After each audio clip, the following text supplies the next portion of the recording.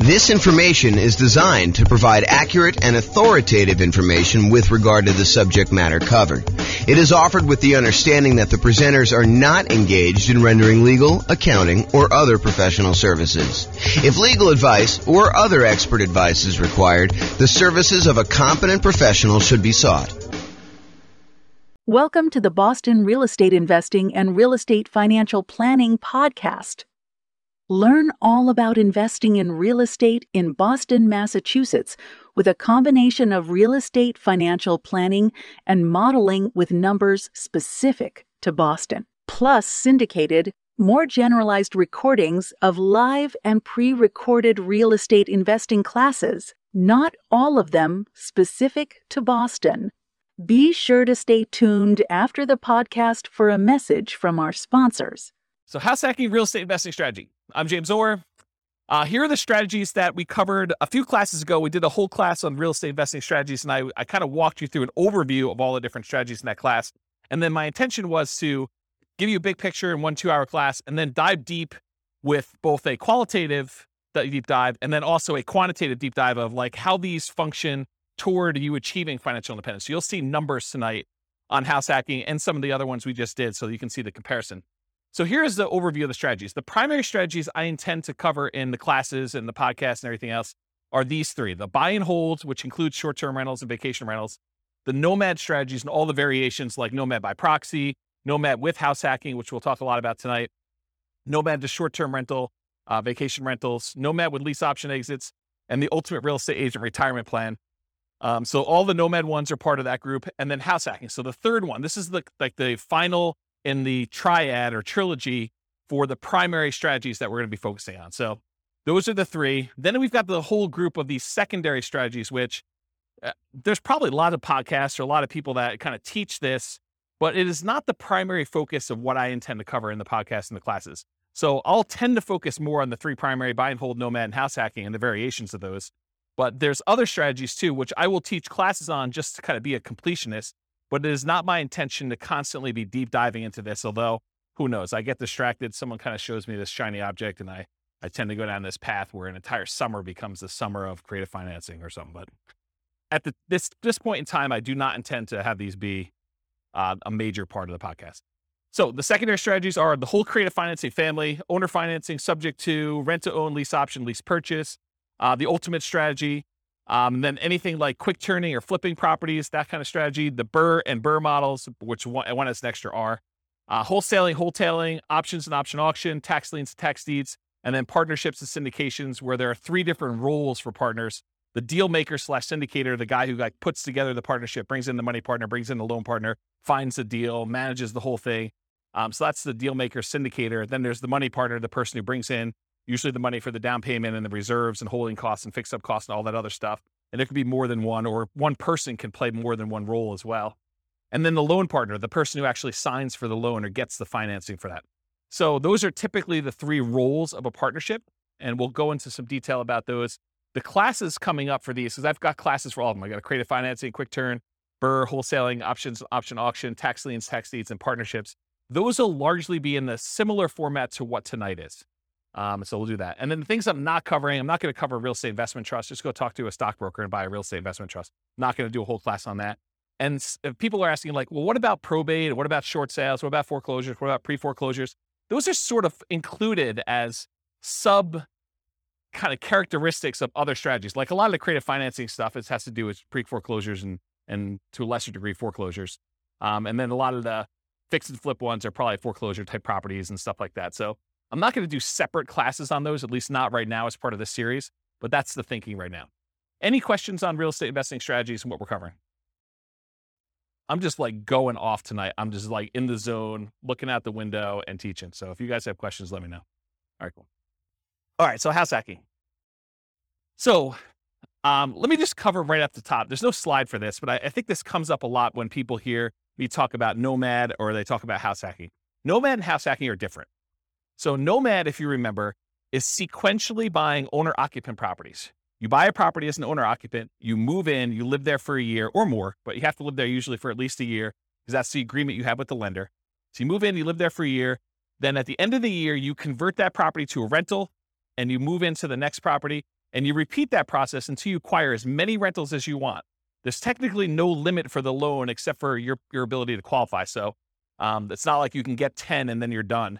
If you're doing conventional financing as an owner occupant, you can do 11, 12, 13, 14, 15. Where if you're doing regular non-owner occupant, you usually get cut off at 10. So there usually is a hard limit. And that limit has changed over the years. It wasn't always 10. It's currently 10 right now. And who knows what the lending policy will change in the future. It might get more lax. It might get more strict. You never know. So the difference between nomad and house hacking. So nomad, you're buying property sequentially. You're buying them as an owner occupant, moving in, converting them to a rental, and you're just repeating that process.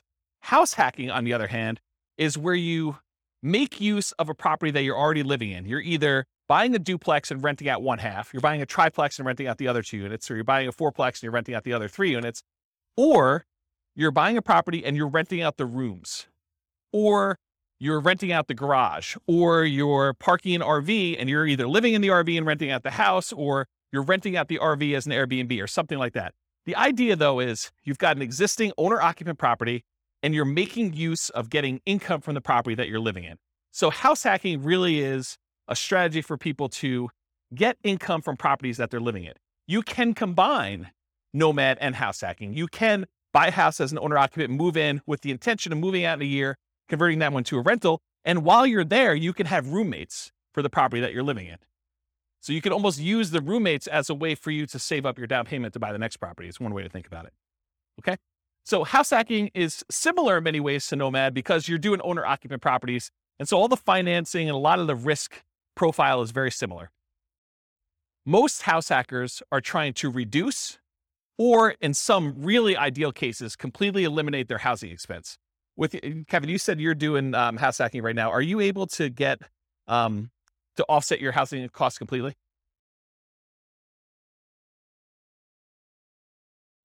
Okay, so Kevin said that he's able to, in Northern Colorado at least, completely subsidize his housing expense with roommates via house hacking. So he's combining house hacking and nomad at the same time, but you're doing the house hacking, you're able to basically live for free, or very close to it. I think you said you were up 100 last year and you're down 100 this year.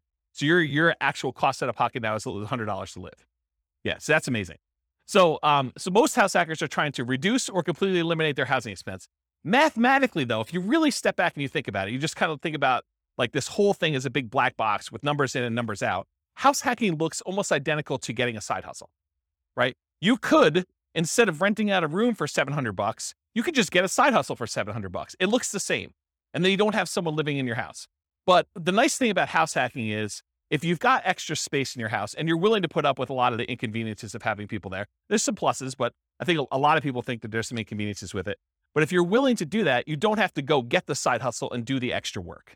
So you don't have to go out and put in hours in order to trade for that. And you can actually get some extra income from doing it. So when we do the modeling, though, in the Real Estate Financial Planner software, I model it like a side hustle. So all I basically say is during the period that you're house hacking, you tell me I got 1 roommate, 2 roommates, 3 roommates, whatever it is. And I take the roommate rate and I say you've got an extra income source. So it's an extra job in there that brings in whatever it is, $650 a month or $1,300 a month. And so mathematically, it just appears as though you have extra income on the owner occupant property. You've got all your normal expenses on the property you have, but then you're getting a rebate on that from the extra income source. Does that make sense? Okay. Let's see. So usually house hackers, by trying to reduce or completely eliminate their housing expense, it allows them to, one of two things. Number one, it allows them to afford a more expensive asset than they might otherwise can or want to support. So it could be, they buy a duplex, which is more expensive than they normally want to buy as a house. But because they're house hacking one of the units, they can afford to do that.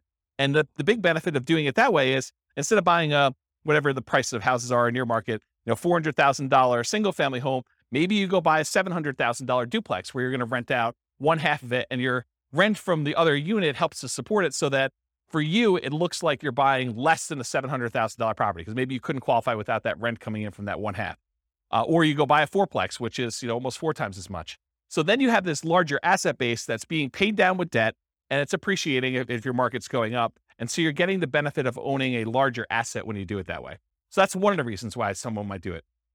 Or they can get the rent coming in from their property. Like let's say you're renting out a couple bedrooms, you could take that extra income and instead of buying a larger house than you can afford, Now you can take that extra income and you can use it to invest in something else. You could use it to save up for a down payment on the next property you're going to buy, or you could use it to buy stocks or bonds or commodities or Dogecoin or whatever you want to do in order to take that extra money and invest in something. All right, did I cover everything I had on there? Oh, I do need to say this. So just because house hacking does allow you to buy these larger assets like a fourplex or something, you still need to qualify for the loan. So you can't just go out there and say, oh, I'm going to go buy a $5 million house and try to rent out the rooms. You need to qualify for the $5 million house to do that. And the benefit of doing like a duplex, triplex, or fourplex is that most of those are going to come where they're rented, or at least they've got the likelihood that you're going to get rent on them. And those rents could be used to help you qualify for the property when you're doing your acquisition. It is much harder to qualify with the roommate thing. Although if you have roommates that you are in your current property, your lender will oftentimes allow you, if you're going to take those roommates with you, to continue to use those as part of your qualification process. So be aware that that is also a possibility too. Okay. Any questions on this? We good? All right, cool. Exceptions. So tonight I'm going to go over a whole bunch of things on your handouts. You guys got this real estate investing strategy profile thing. So you'll be using this to kind of characterize the house hacking strategy. And you may be saying, James, you described this thing as whatever it is, but really, can't you do this? And the answer is yes.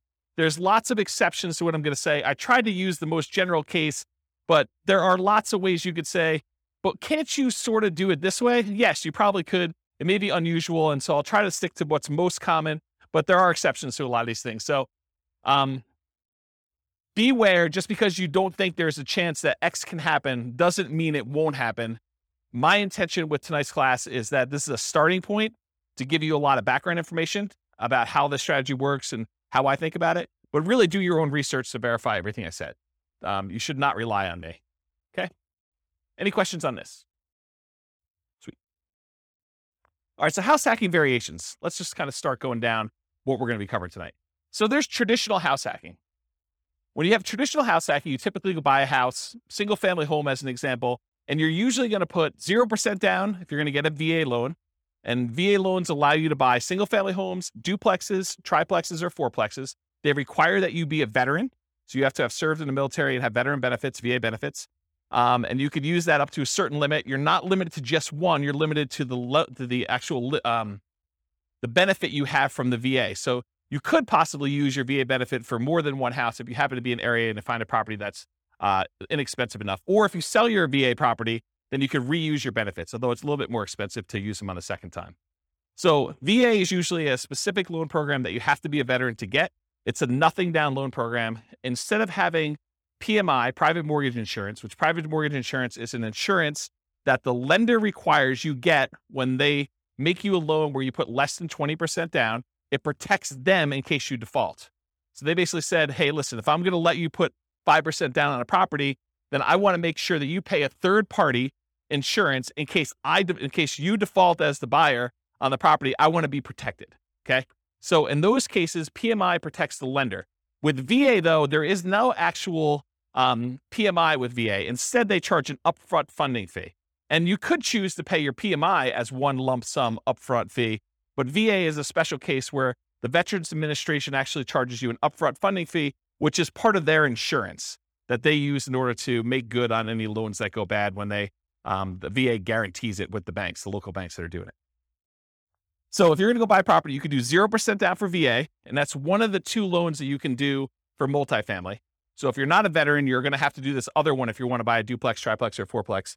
But basically 0% down is the VA loan, or you could do a 3% down conventional loan. And these loans are all on your sheet here.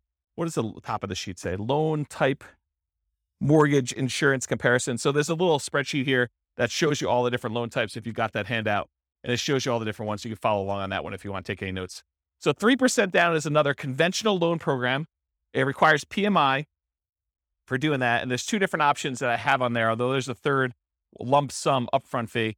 You can either pay it monthly, the PMI, or you can choose to have the lender pay it for you on your behalf, and you are voluntarily taking at a higher interest rate instead. So think of it this way. You guys know that if you wanted to go get a loan, you could tell the lender, hey, listen, what are the rates today? And they tell you 5.5%. You say, well, what if I wanted to pay you? Could I buy down my interest rate? And they say, yeah, you could pay us 2 points, whatever 2 points are in the loan, and we will allow you to have 5.375 instead of 5.5. So you could buy down the interest rate like that. Well, what most people don't realize is it works in the other direction too. You could say to the lender, look, interest rates right now, if I'm not paying any points, is 5.5. What if you actually raise the rate voluntarily to 5.625, take a voluntarily higher interest rate on the loan? The lender would then give you a credit back, which could then cover some of your closing costs. Not your down payment. You always need to have that 5% down or 3% down or 3.5% down, that you can never get rid of the down payment portion of it. But some of your closing costs, the lender can contribute. So it could pay things like title insurance or your prepaids on, your insurance or things of that nature. So it can pay some of those things in advance as part of your prepaids, as part of the closing costs. So you effectively end up coming to closing with less money by voluntarily taking a higher interest rate, which means your payment's going to be higher. Okay, so that's one option. Okay, so getting back to this, so there's usually different down payments. 3% down is one of the conventional loans. There's really 3 types of ways to pay PMI: lump sum upfront, which I don't have on that sheet. There's lender paid, and I show you the difference of the interest rates between lender paid, or you can pay it monthly. And you can do that until usually the loan gets to an 80% loan to value. And then at that point, it usually drops off, except with FHA. FHA, the PMI never drops off. Okay. So the next loan is that 3.5% FHA. So 3.5 FHA financing. There is both an upfront fee and also monthly PMI for FHA, and the PMI on FHA never goes away. So it's there for the life of the loan. Not even when you get down below 80% loan to value, the PMI doesn't go away at all. The benefit of using FHA, though, is with FHA loans, you could buy duplexes, triplexes, or fourplexes with 3.5% down. You have to owner occupy one of the units. These are all owner occupant loan programs. Okay. So you can buy single family homes, duplexes, triplexes, or fourplex with FHA, all for 3.5% down or 5% down. There's a 5% down conventional loan program. Again, it's the same PMI options as a 3% down conventional program. You don't need any special, veteran benefits or anything to get those. And that's typically what most clients are using to do Nomad. They're using 5% down. Okay. So traditional house hacking, down payments are usually going to be 0, 3, 3.5% for FHA, or 5. And the 0% down is usually VA. And so if you're doing multifamily, it's going to usually be the 0 if you got VA benefits, or 3.5 if you're doing FHA.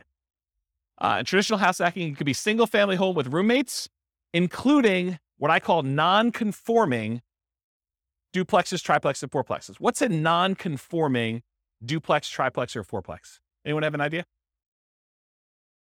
So an example would be a walkout basement. So in other words, you have a part of your unit that's technically not a duplex. It's not listed in public records as a duplex, but it's sort of set up where it feels a lot like a duplex, where you can have a completely separate living area, like a basement that has a walkout where they can come and go as they please through the back door. Maybe you set up a kitchen unit down there against, a lot of times against regulations of the county or the city that you're living in. Or maybe you just have like a kitchen set up, but no stove.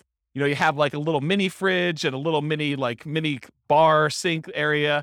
And they use like a little hot plate in order to cook their meals. So it's not technically a duplex, triplex, or fourplex. It's not listed in public record as that. It's not zoned for that, but you're sort of using it like that.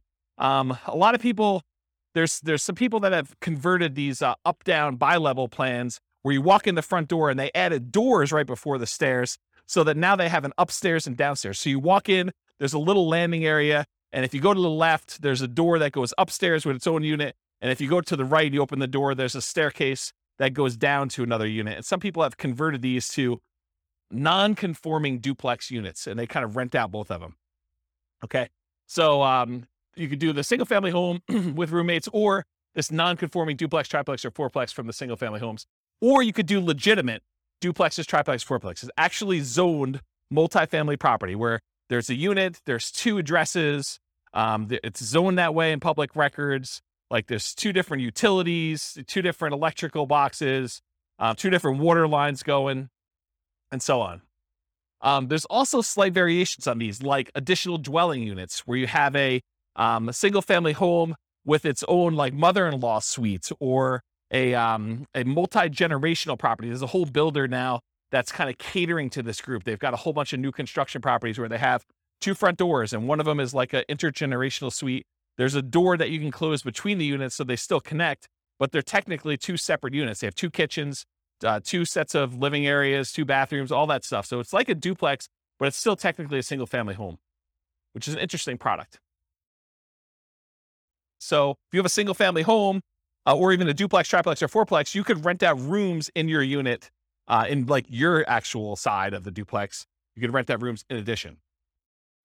It is harder to buy more than one duplex, triplex, or fourplex. So if you were thinking, oh, James, I'm going to combine this house hacking thing you had with Nomad, and instead of buying single family homes every type of property, I'm going to buy fourplexes. So I'm going to buy 10 fourplexes, and I'm going to do that strategy. What's the challenge with that? Why can't you go buy 10 fourplexes easily?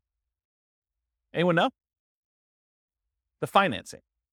So if you have a VA loan, you could go buy 1, maybe 2 if you didn't use all your VA benefits to buy 2 duplexes or 2 fourplexes sequentially. You buy 1, you live there for a year, you convert it to a rental, you move out, you buy the next one. And if you have a little bit left over in your VA benefit, maybe you could do a second one with that. But then once you get beyond 2, this is like an ideal situation where you're able to find one cheap enough that you didn't use all your benefits. After you've done the 2 though, let's say you want to go buy a third one. What's the financing you can do in order to do that? FHA. So FHA is the only other one you could do to buy triplexes, duplexes, triplexes, or fourplexes. You can't do the conventional one with low down payments, like a 5% down. So if you wanted to go do a low down additional unit, then you could do your FHA. What's the problem after you get your 2 VA ones? That's really a stretch to do. That'd be really hard to do. And that third FHA one. Yeah, you can't do more than 1 FHA loan. There's some really weird exceptions, like if you move more than 100 miles away, or you had one and you inherited one from your parents because they died and you kind of took over the loan or whatever it is. But they don't usually want to give you 2 FHA loans. There's some really rare exceptions, but for the most part, it's going to be very, very difficult for you to be able to do 2 FHA loans. So it's going to be really hard for you to buy that 4th duplex, triplex, or fourplex if you're trying to do this in series without putting a lot more down. Then you got to go put your 15% down for a duplex. I think there's a loan program for doing that as an owner occupant. Otherwise, it's going to be 25% down for doing any type of multifamily. Even if you're moving in, well, maybe there is a 20% down owner occupant. I don't know the answer to that. I'd have to check with a lender to find out. But I think for most of those, they're going to probably be 25% down for the multifamilies after that. So there's really no way to do these really low sequential down payments for acquiring these large numbers of multifamilies. Primarily, you're going to be doing 1, maybe 2 if you're lucky. If you happen to be a VA, a veteran, and you can get a VA loan for 1, or maybe you met your spouse in the military, you get 1, your spouse gets the next one. Maybe you're able to squeeze out a third one because one of you didn't use all your benefits. And then you go to the FHA for her, you do the FHA for him. Maybe you can get to that. But you're talking about like the stars having to align and it being like perfect. The chance of you doing it is really, really, really hard. So a lot of times we'll just say, we're going to stick to single family homes. So you could do as many of those as you want. You buy 5% down every year for as long as you want to go. Okay. So that's why we typically don't do these multiple multifamily properties in a row. All right. So that brings us to our next variation of house hacking, Nomad with house hacking. This is just combining that idea of having roommates or buying a duplex and then sequentially buying a new property every year. And in most cases, it's going to be a single family home. And I think we just covered why, right? So you're going to be doing single family homes, Nomad with house hacking. And if you guys can't, it was last week we did Nomad, right? Yeah. So last week we talked about Nomad and how you're doing that sequentially with house hacking and what those numbers look like. I'll cover that again tonight when we get to the numbers, but you'll see it's a pretty impressive strategy. So I call Nomad with house hacking, the alternative name for it is sequential house hacking, right? When someone goes and they house hack repeatedly and they're buying, house after house after house, and they continue to house hack, that's sort of like what Nomad with house hacking is, right? Sequential house hacking. House hacking with traditional buy and hold. So sometimes you'll go and you'll do your one house that you live in and you get a roommate or 2 or 3 or 4 and you live there and you're getting really nice extra income, or maybe you're living for free or significantly reduced. But then in parallel, you're using the down payments that you're saving up from doing your house hacking in order to go out and buy 15% down or 20% down or 25% down traditional buy and hold non-owner occupant where you're not moving into those properties. Does that make sense? So this is like you go and you get yourself living for free so that you can build up these down payments really quickly. And then you're acquiring 20% down or 25% down or 15% down with PMI, like non-owner occupant properties as quickly as possible in parallel. So that's house hacking with traditional buy and hold. And then the last one is house hacking with short-term rentals. If Kevin wanted to, he doesn't have to have roommates in his property all the time. He could have opted to keep a room or an ADU, additional dwelling unit, or the mother-in-law suite or whatever he had, and actually choose to Airbnb them out to someone. And he could have people there on weekends and holidays and stuff like that instead of having roommates all the time. And the economics are you typically get higher rates than you get for having just long-term roommates, but there's more work involved and more upkeep, and you tend to have a little bit nicer property in some cases. Not saying Kevin's is not nice, but like that's how it typically is for Airbnb, although there's lots of variations from what I imagine. So, okay. So that's house hacking with short-term rentals. There's another variation of house hacking with short-term rentals, and that is the idea that you're house hacking with your roommate sort of situation or that extra unit that you're doing. But you could also do what we talked about in the nomad with short-term rentals, where you are nomading, and then once you convert it to a rental, then you are converting those to short-term rentals. So you're kind of buying properties that would make good short-term rentals. Maybe while you're living there, you rent out a room or an extra suite or something like that. But then a year later, when you go buy your next owner-occupant property, maybe you convert that property to a full-time, full house short-term rental or something like that. So it's kind of a twist on that one too. So any questions on the variations? You guys are quiet tonight. Either that or I'm just on fire. Okay. So is house hacking more of an investor strategy or more of a real estate entrepreneur strategy? Remember, if you're primarily investing if you put money out with the expectation of getting a return on your money, versus real estate entrepreneurship is you are putting in your time and energy into trying to generate an income or business returns on the activities that you're doing. Not that you don't have any money in the deal as an entrepreneur, but really the idea is like, are you spending a lot of time trying to generate money? Like you're in a job as a real estate entrepreneur, or are you putting out money and you want it to just largely be passive? And I think house hacking is largely passive. I mean, I'm sure if you do more of the short-term rentals, that's more entrepreneur-ish, but really you're putting out money, your down payment, 0%, 3%, 3.5%, 5% down, and you're expecting to get a return on having roommates there. Yes, you got to go put leases on there. Yes, you got to advertise, put your tenants in there. You got to manage them, all that stuff. But it's largely passive. It's not like an everyday type of activity. Okay. Money required. So I went into a lot of detail on this, so this slide will go pretty quick. But typically, you usually have to come up with 0% down for the VA loan, 3% down for that conventional, 3.5% down for the FHA, or 5% down for the conventional, and any deferred down payment that you need. And what I mean by deferred down payment is any negative cash flow you might have on that property. So Kevin was saying that, this year he's probably about negative $100. So it's costing him $100 to live in the property. So he needs to budget for that negative $100. He needs to budget for the $100 it's costing him to live, which for most people is not as bad as having a budget for the full, $2,000 or $2,500 a month or whatever you're paying for on your regular mortgage if you weren't house hacking. But if you convert it to a rental after a year, you still need to budget for that. So if he was negative once he converted to a rental, he would need to budget for that deferred down payment, any negative cash flow he had on that property. And really, the way to think about this deferred down payment is, if Kevin went and he put 20% down on this property, would it be negative? Probably not. But he bought it as an owner occupant, probably put 5% down is my guess. And now he's trying to support, 3 roommates or however many he has in this property so that he's not negative on the property. But if he had put 20% down, it wouldn't be negative at all. So really, because he put 5% down, he has a little bit of negative cash flow. And so you can think about it as he didn't put 20% down, which is probably, $80,000 or so. My guess is probably $400,000 property. Instead, he put $20,000 down. So instead of putting $60,000 down, he has negative $100 a month. Would you rather have negative $100 a month in cash flow or put $60,000 more down when you buy the property? Because that's really the choice he made, right? Because if you put the $60,000 down, it wouldn't be negative. So it's really a deferred down payment. He's paying that $100 a month over time until rents go up enough where he no longer has negative cash flow, which is going to be a lot less than $100 a month until it gets to $60,000. He's going to come out ahead on that deal. Make sense? Okay. And then additionally to that, you need reserves. Even when you're house hacking, you should have reserves set aside.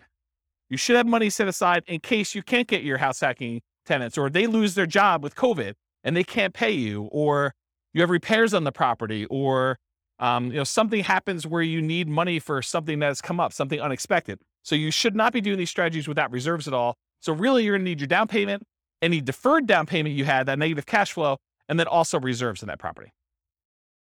And then you might also see, although less frequently, any extra money to prepare the house for short-term rentals or repairs. So I have another client of mine who, one of their strategies is they like to furnish their property really, really nice to get premium roommate rent. And so there's an extra cost to going out and buying really nice couches and the big screen TV on the wall, and probably doing upgraded flooring and, the things of that nature in order to get the house prepared. So you might have extra expenses in order to get your house prepared for that. Some other clients of mine are obviously not doing, pimping out their house in order to make sure that they can get primo rent for that. They're just having any old roommate rent a clean room, clean, neat house where everything's functional, but they're not having to make sure it's super, super nice.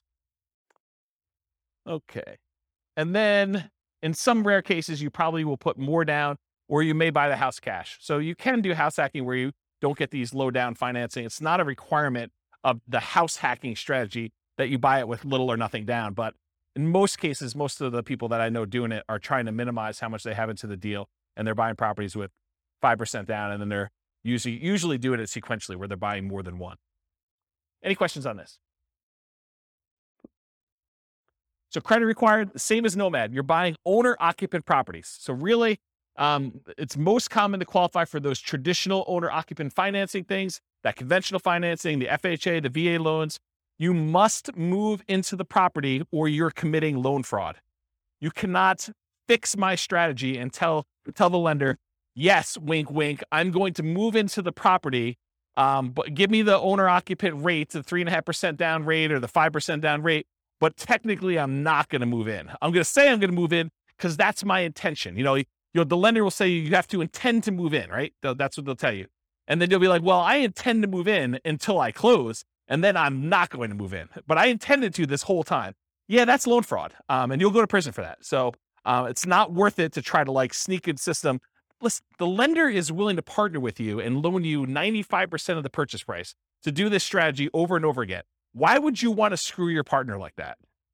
Right? I mean, he basically said to you, or the lender basically says to you, hey, I'll loan you up to 100% for VA loans, 95% if we're doing 5% now conventional, and I'll do it for you 10 times in a row. But you're like, no. I want to screw you on the first deal. I'm going to tell you I'm going to move in, then I'm not going to do it. Yeah, that's not a good idea, guys. That's just not a good strategy. All right, so the reason why you have to move in is because you sign a piece of paper, an agreement with the lender at your closing that says you are required to move in, usually within 60 days, and you have to stay there for a year, at least a year. Okay. Now, can you, with extenuating circumstances, do it shorter than a year? Sure. Yeah. If you happen to be living in the property, then you get married 6 months into it, or you lose your job and you got to relocate, or you get a job transfer. Sure. You can move out before a year. That's not what we're talking about here. What we're talking about is violating the spirit of the agreement where you say, wink, wink, I'm moving in, and then you don't move in. And in case you're wondering, James, but how will they find out? I mean, come on. I mean, they're not going to come around and knock on the door and check to see if I live there, are they? Yes, they will. At 6 a.m., according to one person in the room. So yes, they do come and they verify that you are living in the property. They spot check it. It's not like every single one's going to do it, but they will do that. Okay. So typical credit score needed for doing these loans, it's all on that worksheet I gave you, the loan one. There's a list for credit score, minimum credit score in there. The typical credit score for most of these programs is 620. There are some exceptions, maybe down to 580, FHA and VA. Better credit often will get you a better interest rate, although I don't think FHA varies based on credit score, and lower your private mortgage insurance. So with the exception of FHA, I think both the conventional loans, your rates can get better depending on what your credit score is, and your PMI payment will also get better. It'll be less if you have better credit score. Okay. So it helps to have a higher credit score. It's something for you to work on and strive for. Less common situations, if you're buying without a loan, a credit score is not required. So if you're paying all cash, it doesn't matter. But in most cases, you're going to need a credit score in order to do this. And realize that credit score requirements can change over time. So do check with your lender. Don't come to them and say, but James told me in class that I could do this with 620. you're required to give me that loan. No, that's not how this works. The lender will tell you what is required to do your loan, and then that's the rule you need to kind of do it with. It doesn't matter what I say. Okay? Any questions on that? Sweet. All right, so here are the Fannie Mae regulations for qualifying for a loan and how they look at rents on your owner-occupant property. So I'm going to read this to you, and then I highlighted in red the section that talks about how they deal with house hacking. So the title of the section is Treatment of the Income or Loss. The amount of monthly qualifying rental income or loss that is considered as part of the borrower's total monthly income or loss, and its treatment in the calculation of the borrower's total debt-to-income ratio varies depending on whether the borrower occupies the rental property as his or her primary residence. Principal residence, what it says, okay? And then here's a section that applies. There's another section which is when you are not talking about your primary, which I will not read. But since it's a class on house hacking, I do want to read this section to you as to how they qualify you for the loan. So if the rental income relates to the borrower's principal residence, and then there's 2 bullet points. Bullet point number 1, the monthly qualifying rental income, as defined above, it's before this section, must be added to the borrower's total monthly income. So if you have positive income coming in from this property, they add it to how much you make. The income is not netted against the principal, interest, taxes, insurance, and HOA of the property. That's what it says on there. The full amount of the mortgage payment, principal, interest, tax, insurance, HOA, must be included in the borrower's total monthly obligations when calculating the debt-to-income ratio. So what they basically said is any rent you get on the property counts as income to you. It's like what I just told you, where it's like a job. It's like a side hustle. So if you're getting $650 a month from a roommate, it assumes that you're making $650 a month extra as income.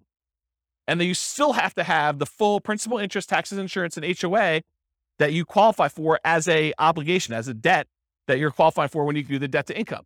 So how many people, don't raise your hands, how many people think it's a good idea that when you get a roommate, one of the benefits is they could slip you cash under the table and you don't pay taxes on it? Is that like a good idea? No, it is not a good idea, okay? You want to report it on your tax return. You want to show a history of getting roommate rent so that when you go qualify for the loan, it just shows up on your tax return and then your lender can use it to qualify you. You don't want to go and think short term and think, oh, I'm going to save myself a couple dollars and I'm going to not pay taxes on this income I got from my tenant. No. You want to pay taxes on it and you want to get the depreciation benefit of having a roommate there so you can depreciate part of the property anyway. So that was a pause for beverage. Okay. So any questions on these guidelines? Cool. So skills required. So what are the skills you need in order to do house hacking? You need to be able to analyze deals, which we'll talk about here in a second, but use that the world's greatest real estate deal analysis spreadsheet in order to do the deal analysis. You need to be able to find deals that would work for house hacking.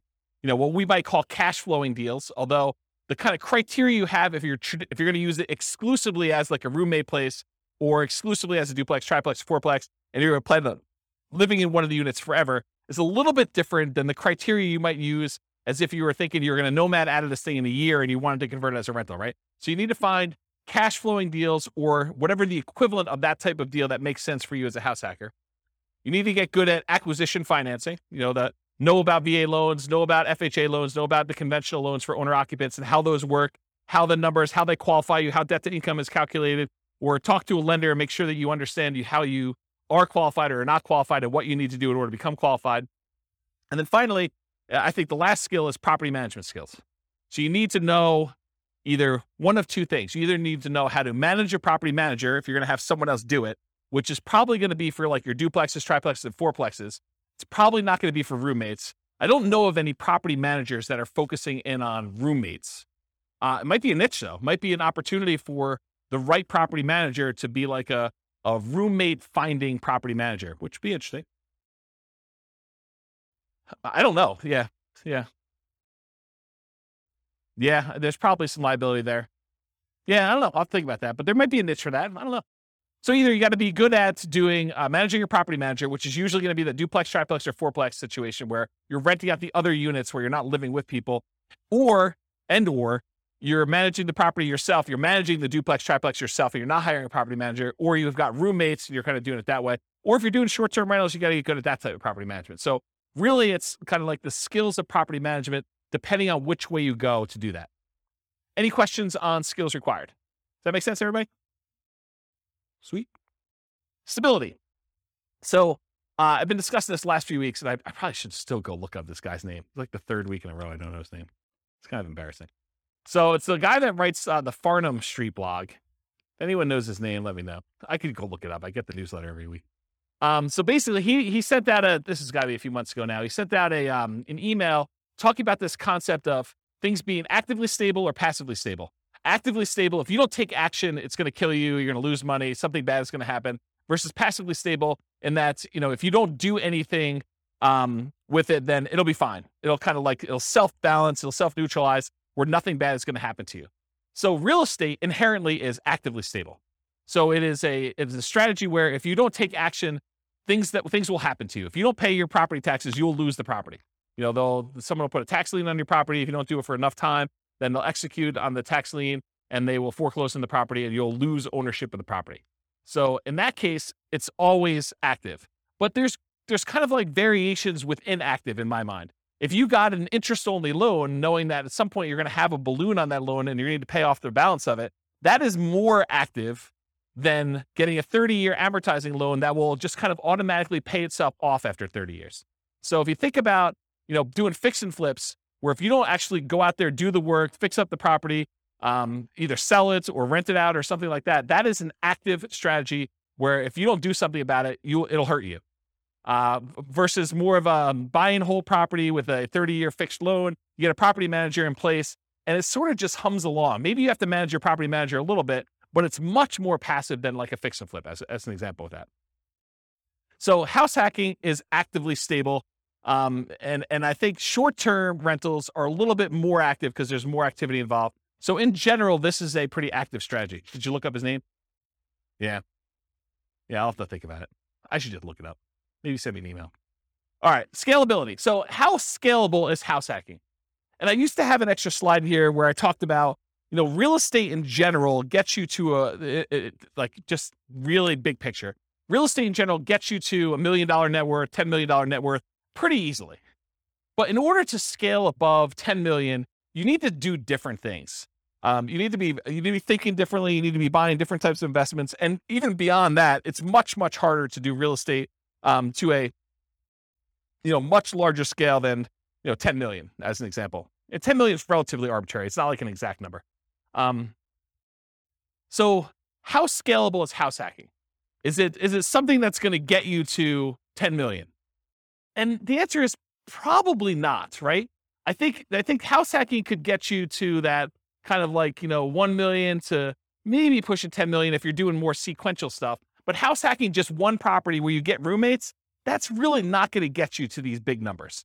So it's not super scalable in that way, unless you're starting to kind of combine it with some type of sequential buying, like a nomad strategy where you're buying one every year and you're trying to do that. And then maybe you're converting those, you're kind of selling them off after a period of time and converting that into larger multifamily properties. And you're really leveraging up as you go. That's more of a scalable strategy. So house hacking is often limited to one per new property per year.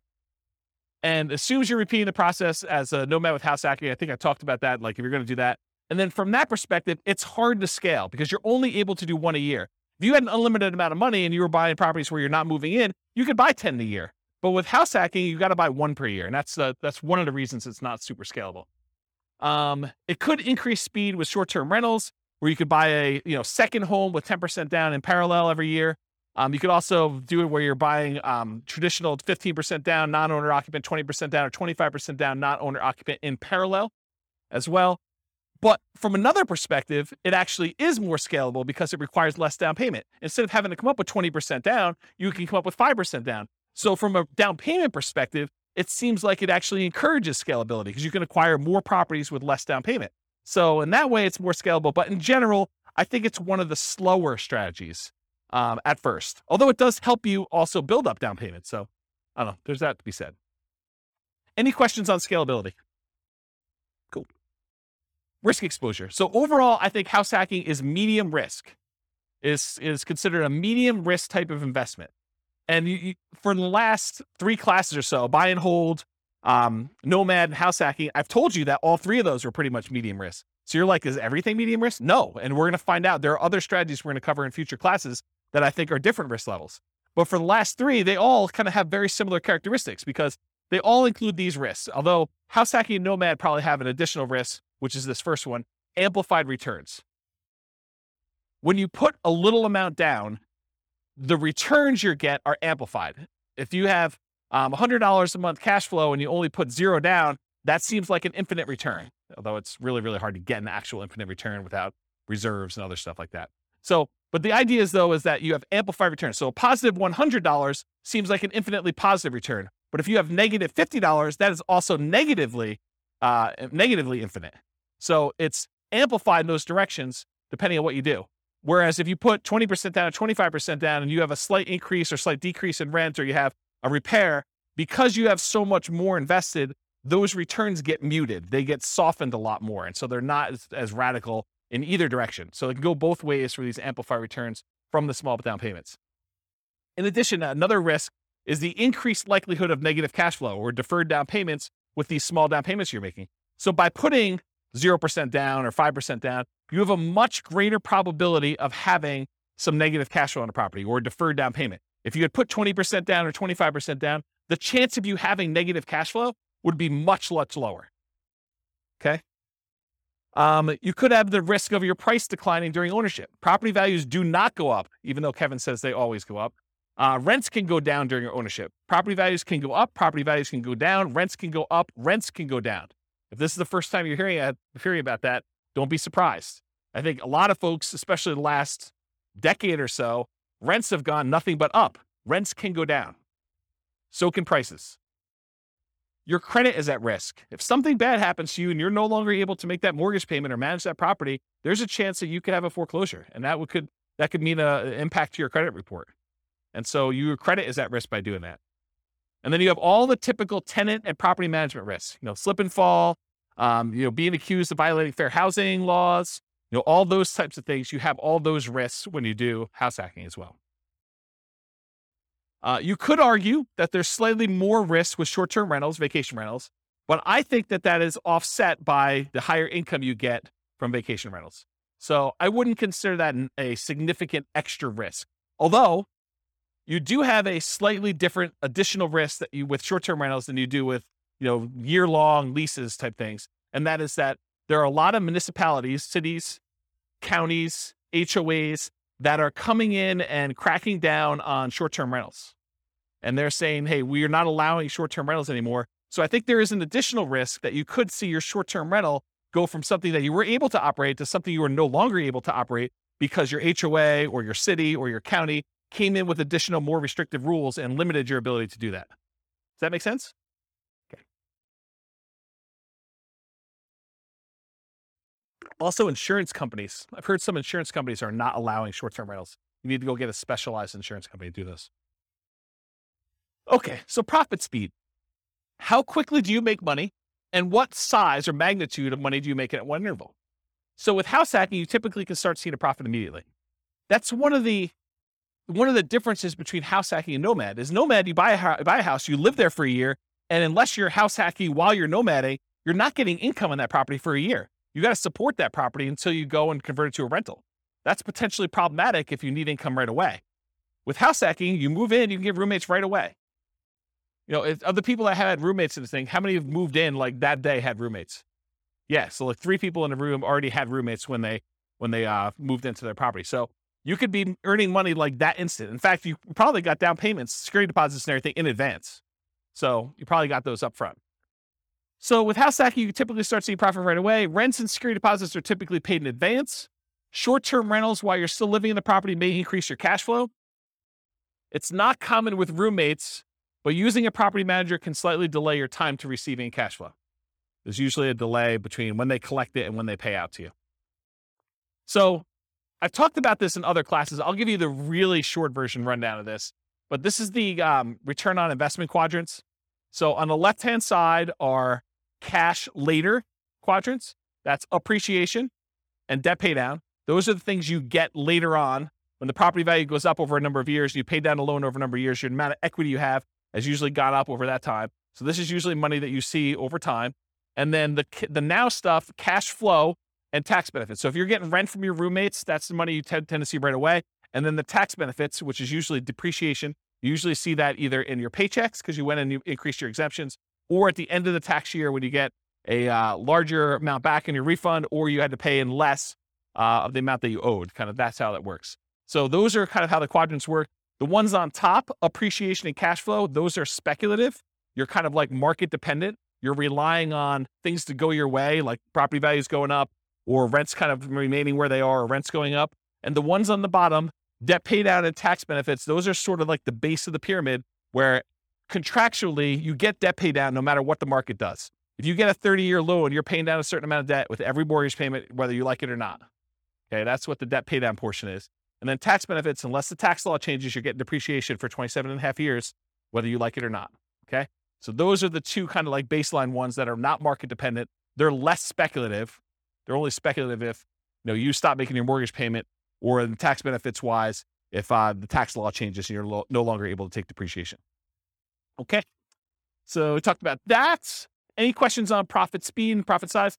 Oh, I'll comment on size. So the interesting thing about house hacking is it has the potential of bringing in more cash flow than a lot of other strategies.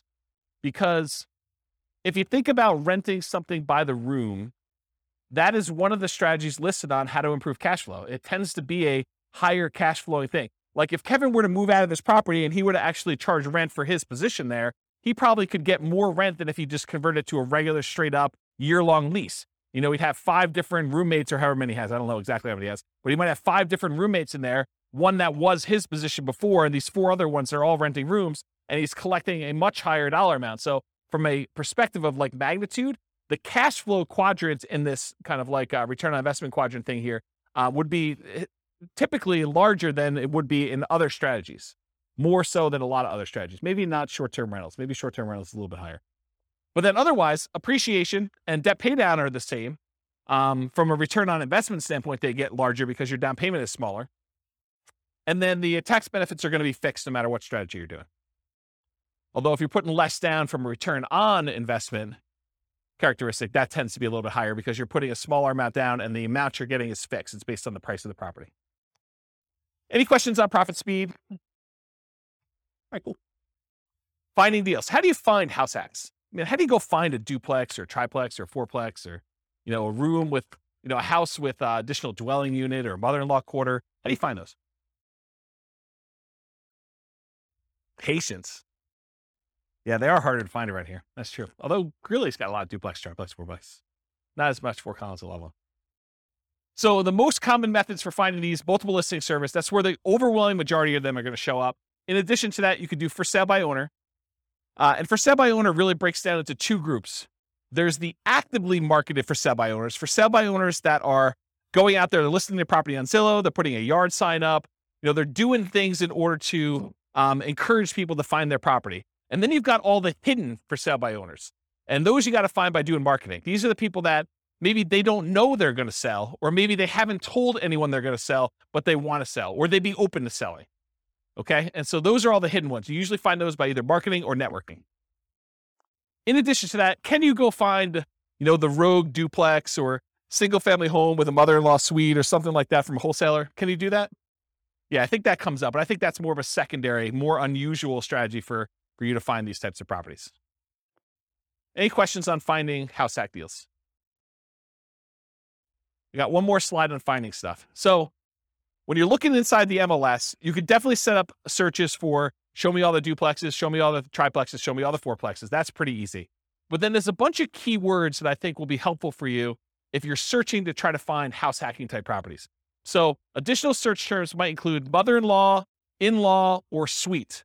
And I would spell suite correctly, S-U-I-T-E. I would also spell it wrong because not all real estate agents can spell. Okay? So I would put it in there as both the correct spelling and the incorrect spelling so that you catch the ones that they don't know how to spell. I'm picking on myself. I'm a real estate agent too. So I think you search for words like that. You could also search for the term separate entrance, because I think that would also be a key. And you're going to do these searches and there are going to be false positives that come up, right? You're going to be like, It'll say something like, stay away from the mother-in-law with this amazing spacious house in the mountains, right? And so it has nothing to do with the mother-in-law suite. They just happen to use the mother-in-law, and that's not really a property you necessarily want to use as a house hack. But I think doing these search terms will give you enough positives that it's worth putting them in and doing a search for.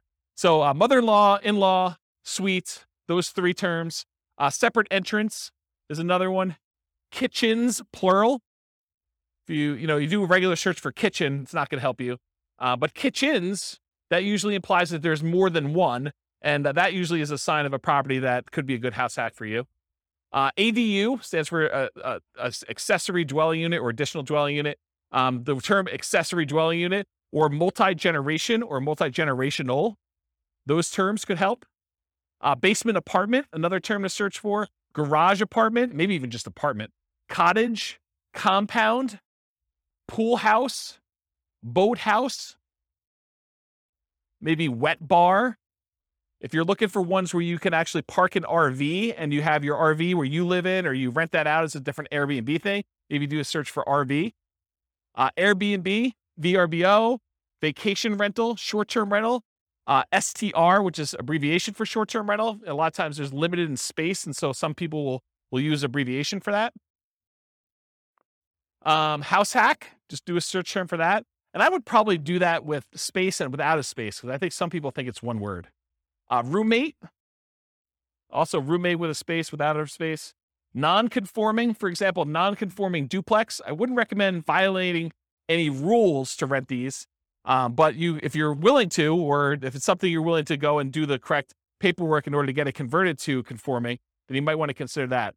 But you guys do realize if you go buy a non-conforming duplex, a single family home that's really set up as two different units, that the county can come and say, or the city can come and say, hey, you can't do that. That's against the rules. And they could fine you, or they could force you to kind of clean that up. So if you bought a property and you paid a premium in order to acquire a property that really isn't what you're using it as, that's potentially problematic, right? And there are some people that, at least around here, there's occupancy rules. So if you've heard of the U+2 rule, it means you can live there plus two other people. So if you had 3 roommates and you'd be violating the rules. And at least around here, the rules are pretty stiff.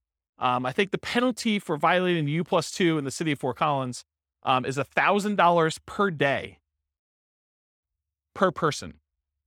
Yeah. So if you're violating with 2 extra people, it's $2,000 per day. It's pretty gnarly.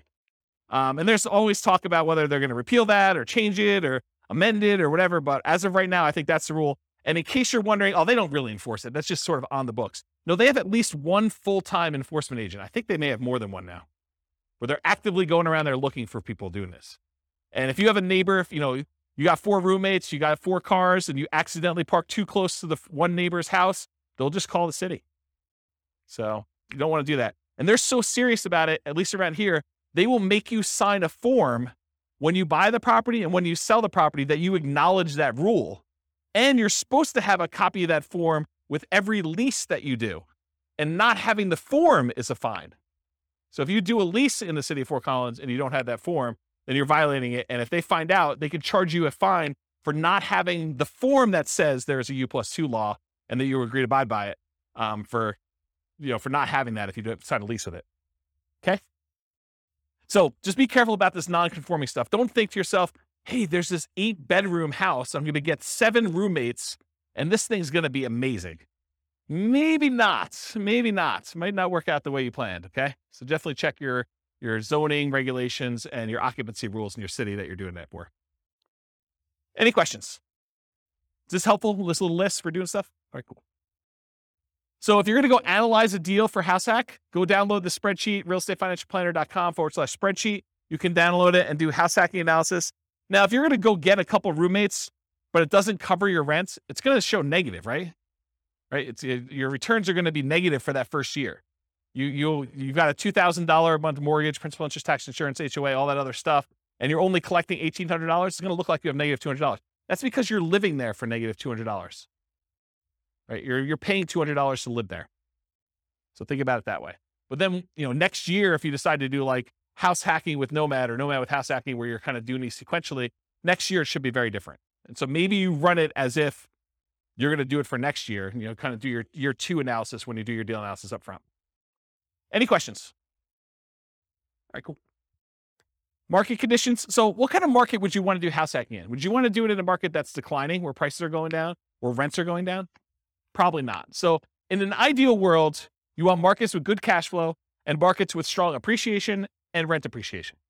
It is challenging in markets with significant negative cash flow, although I'll tell you, house hacking sure helps. And markets with no or negative appreciation or rent appreciation. It's a little bit harder to do in those markets. Any questions on market conditions? Accessibility, availability. In many markets, there are plentiful deals for you to select from the MLS. So it's really just selecting the best one, right? You get to look at a lot of them. You get to decide which one's going to make the most sense for you. In some markets, you're sifting and sorting, trying to find the best of the best, right? Like all the deals are positive 10% cash on cash, and you're trying to find the best 10% cash on cash deal, or one that's got a little bit better. Or maybe you're making trade-offs for location or for condition, or things that are like second and third tier. And in some markets, like our market, it's really, really, really hard to find properties that have positive cash flow right now with where interest rates are, where prices are, where rents are. And so a lot of times that takes the front driver's seat, and then you're making secondary selections based on, location or something like that. You're like, look, this is the closest we have to not being significantly negative cash flow.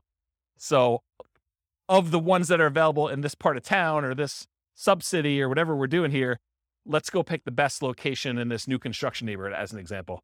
So it's sort of like that when you're in these markets like this. Okay. Interest rates may be a significant factor, whether properties will cash flow or not. It's much harder to cash flow at 5.5% interest rates than it was at 3.0. Just much harder. Owner-occupant REITs can help over traditional buy and hold. So with traditional buy and hold, most of the time we're putting 15% down, 20% down, 25% down, and those are non-owner-occupant rates. If you look on the spreadsheet here, it shows you the non-owner-occupant rates are like, 6.625 versus 5.5 for the owner-occupant 5% down. So pretty significant increase in rates when you do owner-occupant versus non-owner-occupant, at least right now. And that typically holds true over time, but rates vary every day. They can go all over the place. And then finally, verify that you can use the property with the number of roommates you expect and or as a short-term vacation rental before you buy. You don't want to go buy a property only to find out that you can only have one roommate or two roommates when you were expecting to get 4. That would be problematic for you. Okay? Any questions? Cool. Can you use your retirement account to do house hacking? Can you go get a self-directed 401k or self-directed IRA account and use the down payment, use your self-directed 401k or self-directed IRA in order to do down payments to buy like house hacking properties?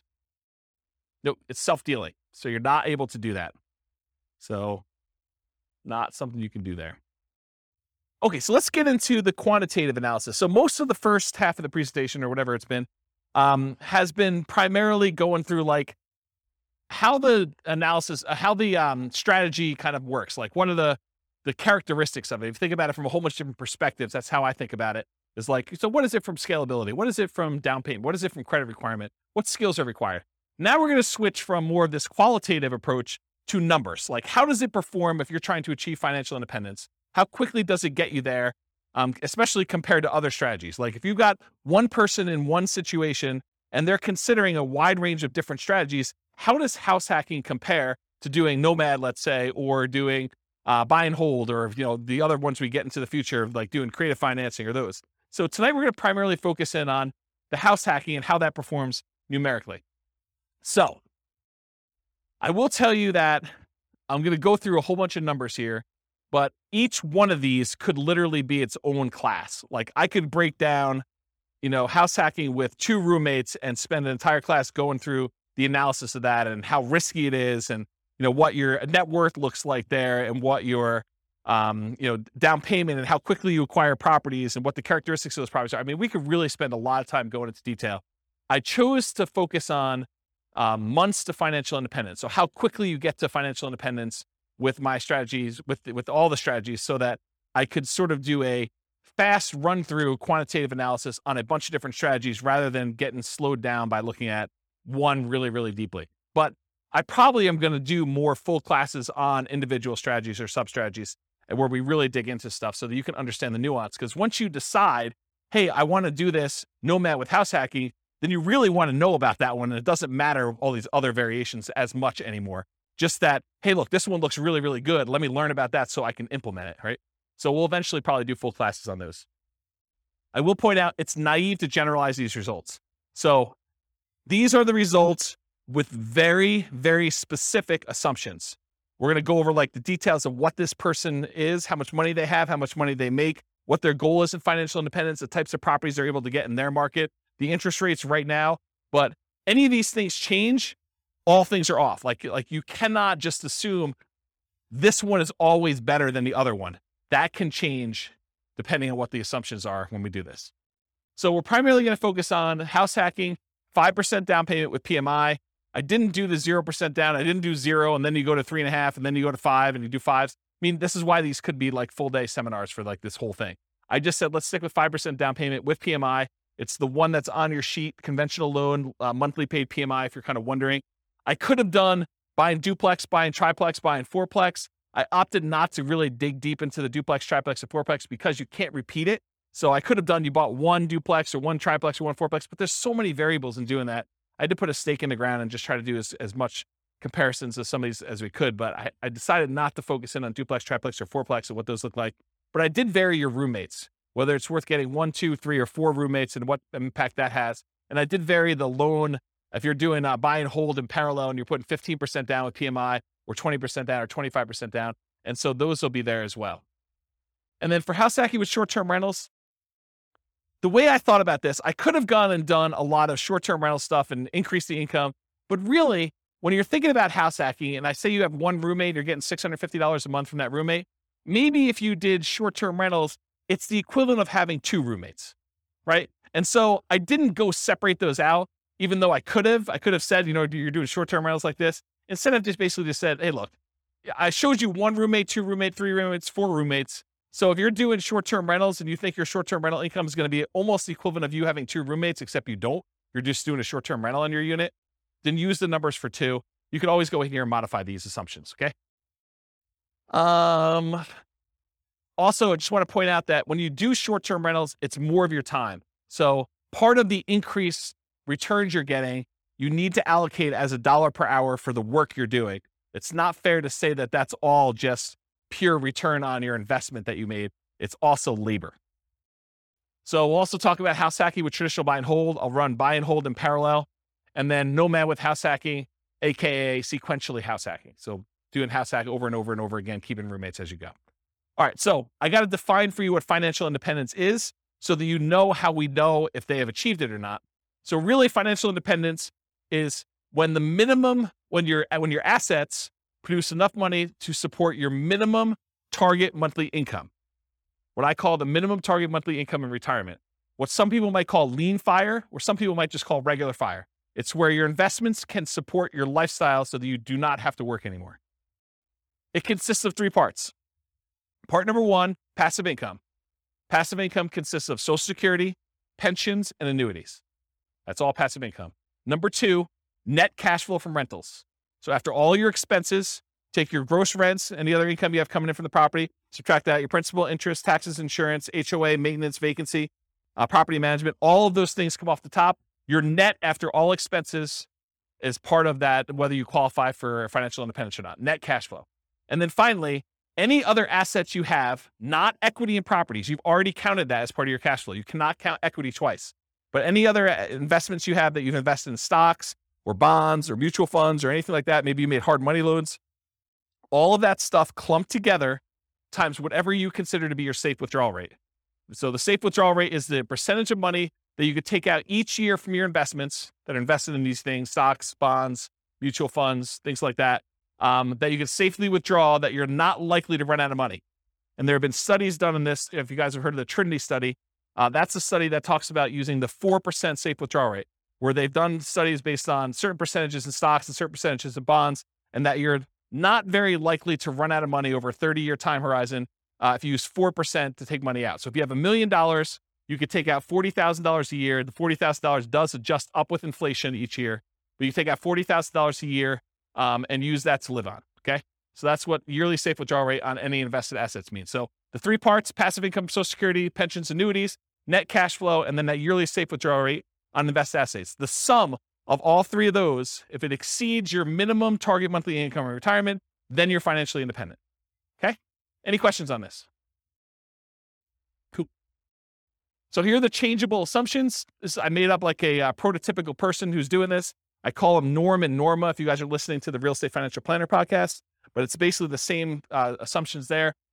They're married. They're both 21 years old. They recently graduated from college, and they're working in a technology department of a large healthcare business. They have a total of $10,000 saved up. They earn combined between the both of them $72,000 a year. That's $18 per hour times 2,000 hours, $36,000 a year each. They're saving about $1,000 per month before they buy any houses. So that's based on them renting. They're renting somewhere for $1,800 a month, and they're able to save $1,000 of their $6,000 a month in income toward financial independence. They are obsessed about achieving financial independence, and they're looking through all these different strategies, trying to find the optimal one for them, the one that both fits their lifestyle, what they're willing to do, but then also gets them to FI as fast as possible and as safely as possible, honestly. They want to find their best path. We talked about that. They're both going to take Social Security at age 67. So we've got that modeled in.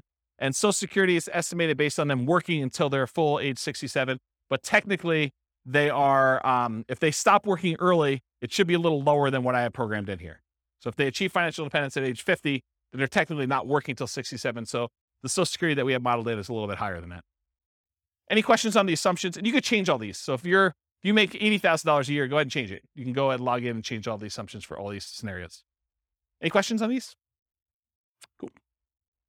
So these are the loans we're going to use on your sheet. So they're primarily doing this 5% down with monthly MI, 5.5% down payment. That's the one I'm primarily focused on in all the scenarios. If they're doing in parallel buy and hold, these are the 15%, 20%, 25% down options. So I'm using those when I talk about the 15% down, 20% or 25% down ones. You got the worksheet for that. So I did this for 60 years, modeled 60-year time frame. Their effective income tax rate for calculating their depreciation benefit is 17.85. I assumed inflation is 3% per year. That mortgage interest rate based on their owner occupant is 5.5%. It does have PMI. I used the 4% safe withdrawal rate, and they're doing that $5,000 a month in their target monthly income retirement. And in an ideal world, if they could get to $10,000 a month, they're not living on that right now, but if they could get there, that would be ideal for them. Okay. Although I'm not using it in tonight's presentation, but that is one of the things that they're doing. Okay. So let's talk about the property that they're using. So this is a $375,000 property. They're buying it for what it's worth. They're not getting a discount. They're not paying a premium. They're putting 5% down, and there's PMI on that. The property value goes up at 3% per year, by the way. It's keeping pace with inflation. 1% of the purchase price and closing costs at the time of purchase. They were not able to negotiate with the seller and get the seller to give them any seller concessions, so they got to come to the closing table with all their own closing costs. The interest rate we talked about, 5.5% for that 5% down, plus the PMI. They're getting 30-year loans. Rent on that property, $2,600 per month, and rent increases with inflation as well at 3% per year. When they're house hacking, one roommate's worth $650 a month. Two roommates, $650 each, $1,300 total. Three roommates, $1,950 for the three of them. And for four roommates, if they're able to buy like a 5-bedroom and rent it out that way, it is $2,600 a month. Okay, so $650 per bedroom. And then 3% of the monthly income is the assumed vacancy rate. 10% is the assumed maintenance rate, so they're putting aside 10% of rents and maintenance. And then 0.75% of the value of the property each year is the assumed property taxes rate. So the initial value is $375. That works out to be about $2,800 and change per year in property taxes.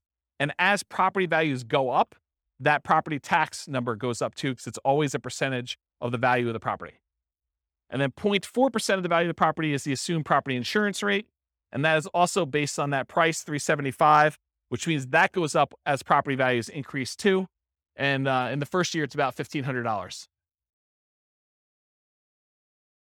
And then for calculating the depreciation benefit, I assume 15% of the value of the property is land. So you can only depreciate the value of the building. You cannot depreciate the value of the land.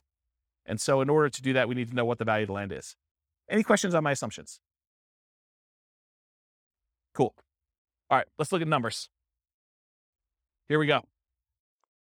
So if Norm and Norma decide to keep renting and take all of their $1,000 a month that they're earning and they put it in the stock market, it takes them 482 months to hit financial independence. You may want to write some of these numbers down, of the ones that you're interested in comparing it to, so that you can see when you get to ones that you're there, because there's going to be a lot of numbers thrown at you. So if you're concerned about this, because I can't fit them all in the same chart until the very end, and it's really small font.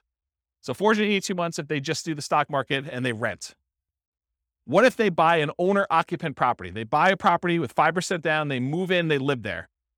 If they do that and they invest in stocks, the amount that they can invest in stocks decreases by a lot. They were saving $1,000 a month by buying a property to live in. They've increased their expenses because it costs them more to buy than it does to rent. Instead of saving $1,000, now they're saving $420 a month. And it actually still speeds up their time to financial independence, where it only takes them 396 months. How is it possible that somebody who is saving less money and investing in stocks, and the majority of their money for retirement is coming from stocks, how does it speed up their time for retirement? How is that possible? They're saving, instead of $1,000 a month, now they're saving $420. How are they able to get financial independence earlier?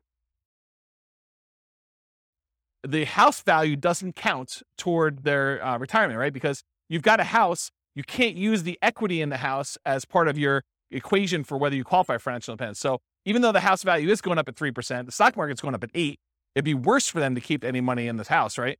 So like, what is causing them to be able to achieve financial independence earlier? Pay off the mortgage. So by the time the mortgage gets paid off, they no longer need to be able to afford that principal and interest part of that payment. So they're, instead of having to earn $5,000 a month, now they need to earn about $3,000 a month in order to be qualified as financially independent, because they don't even have enough income to pay for the mortgage anymore. There's no mortgage, right? So that's why it's lower. 396 months is how long it takes them if they buy a house as an owner occupant.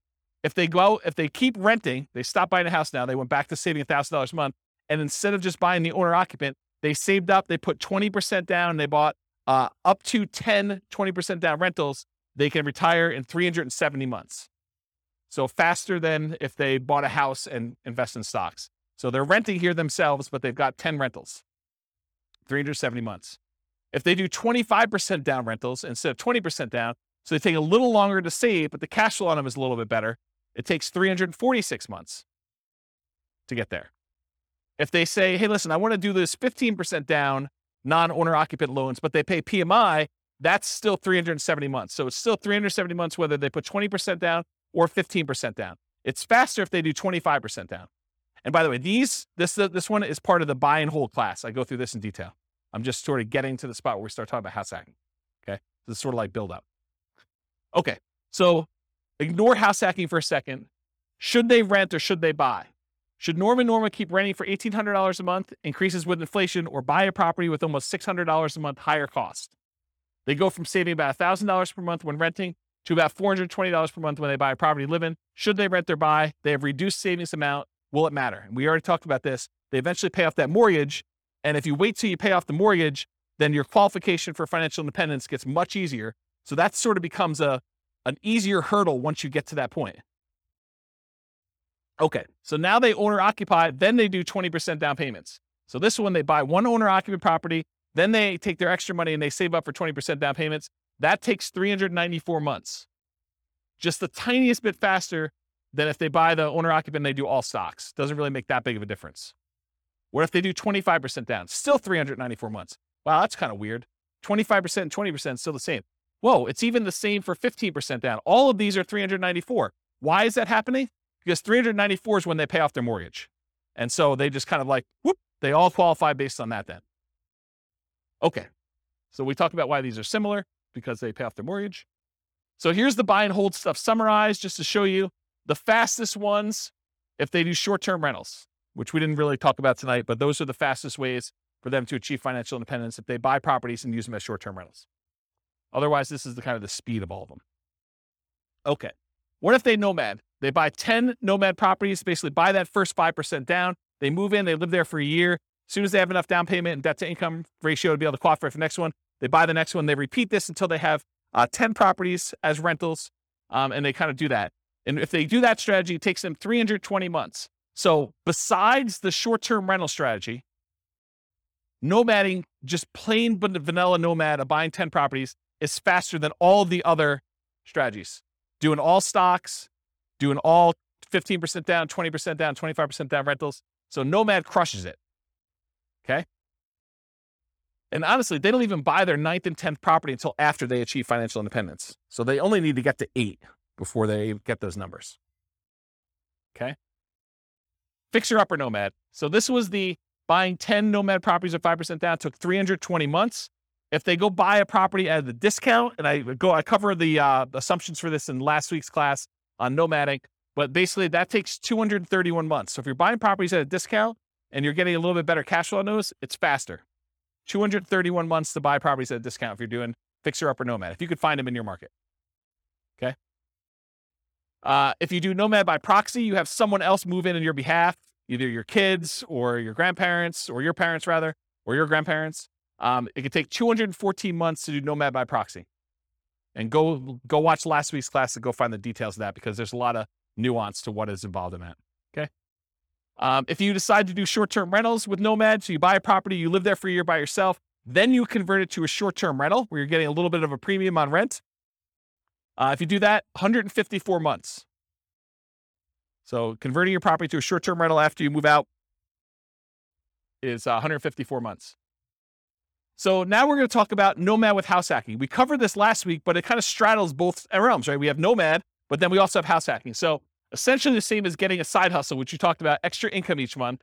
Start the income at month 33, which is when they buy their first property. So I just started it when they bought their first one, and I have it go. So I'm going to show you 1 roommate, 2 roommate, 3 roommates, and 4 roommates, $650 a month per roommate.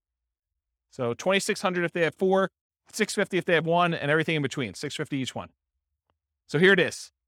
These are the 3 with roommates. So if you have 1 roommate, it takes 263 months. Doing regular nomad was 320. Now it takes 263 if you just get 1 roommate and you do nomad with house hacking. If you get 2 roommates, 238 months, just under 20 years to retire with those base baseline assumptions.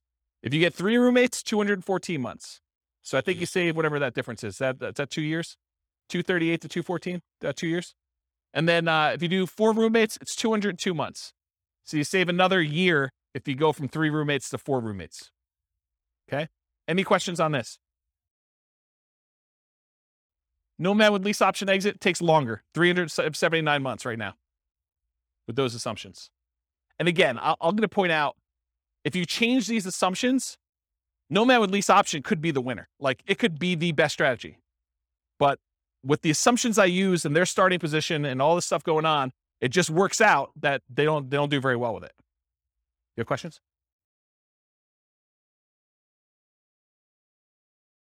No. As soon as they retire, they stop with roommates. So as soon as they hit financial independence, they no longer have roommates because they have enough income coming in after that.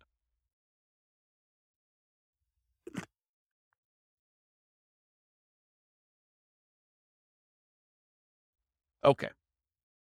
So the ultimate real estate agent retirement plan, if you have a real estate license and when you buy a property, you put 5% down, you immediately get 3% back. So you get 60% of your down payment back when you buy properties. That takes 310 months. Okay. All right. So 1 house hack with roommates. So now I said, instead of doing nomad with house hacking, where you're sequentially buying a property every year, I'm saying, look, forget this buying a house every year. You buy 1 property. You buckle down, you get roommates, you just stay there, and then you do your strategy, whether that's investing in stocks or whether that's buying 20% down rentals or 25% down rentals where you're not moving in, but you're just buying the 1 property as an owner occupant, you're getting roommates, and you're staying there, okay? So buying 1 property only, you're house hacking with roommates, 1 to 4, $650 per roommate, and it's essentially the same math as if you got a side hustle allowing you to invest more in the stock market, if you think about it that way, right? So you get a roommate and they're paying $650 a month. So now you just got $650 a month extra income coming in. If you had 2 roommates, it's $1,300. One could think of doing short-term rentals as having 1 roommate, 2 roommates, 3 roommates, whatever it is. Just think of it that way. Same idea. Okay.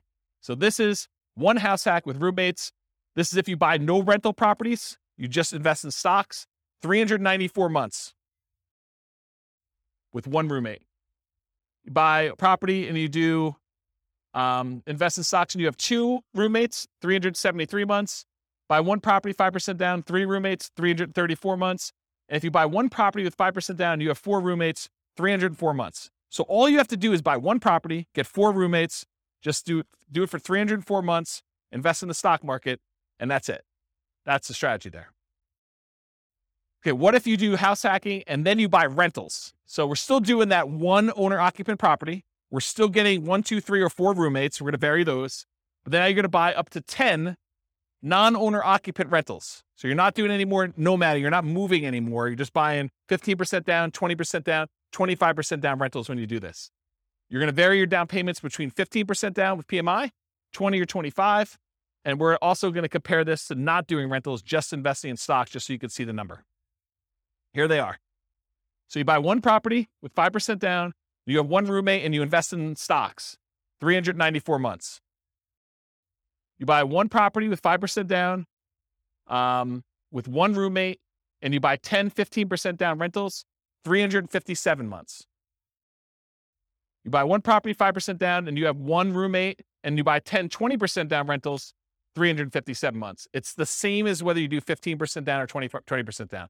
Doesn't make that big of a difference in this case. You buy 1 property with 5% down, you do 1 house hack with 1 roommate, and you have 10, 25% down rentals. That's faster, 336 months. It was better for you to put 25% down in this particular situation with these assumptions than it was to do 20% or 15%. It's faster. Counterintuitive. Save up more, wait to buy the properties, then when you buy them, they have better cash flow. Doesn't make a lot of sense, but mathematically, it's what happens. Okay? Any questions on this? We're going to go through 2 roommates, same numbers, 2 roommates, 3 roommates, 4 roommates. Okay, this is 2 roommates. Same thing. 1 house hack, 2 roommates, just investing in stocks, 373 months. 1 property, 2 roommates, you would buy 10, 15% down rentals, 321 months. Buy the property with 2 roommates, you're going to buy 10, 20% down rentals, 316 months. So that's like 5 months faster than 15. Or sorry, 5 months. Yeah, 5 months faster. And then you buy 25% down rentals. You still have 1 house hack, 2 roommates, 297 months. Crazy, right? All right. 3 roommates. Just do stocks, 334 months. You buy 15% down rentals, 293 months. You buy 20% down rentals, 285 months. You buy 25% down rentals, 273 months. So it's faster to put more down. Counterintuitive, I think, for a lot of folks. Any questions on this? Way before 67. That's correct.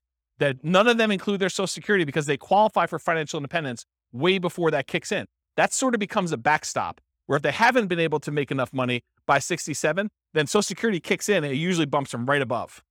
Yep. So really, in that case, they're not collecting Social Security. When they get to the point where they are collecting Social Security, provided it exists, then it's a bonus.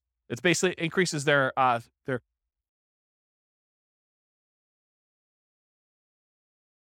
till 67. What do you mean?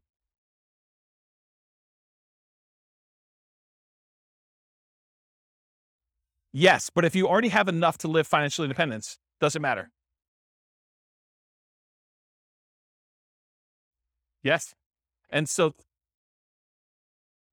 that's correct. That's what I said before. That's why I said I assumed it was going that you're working to 6-7, but really, if they stop working early, it's going to be lower than that. But by then, it doesn't matter because they've already achieved financial independence earlier. They have enough income coming in from their investments between, rental property cash flow or the stock market, that safe withdrawal rate, that it doesn't matter because they've got whatever it is, $5,000 adjusted for inflation coming in. Yep. But then you're right. It doesn't go up anymore. And then you got to decide, should I work till 67 so that I can keep getting income and adding to it? Well, I don't think it matters. I mean, I'm 47. I don't know, how old am I? 47, and I don't care.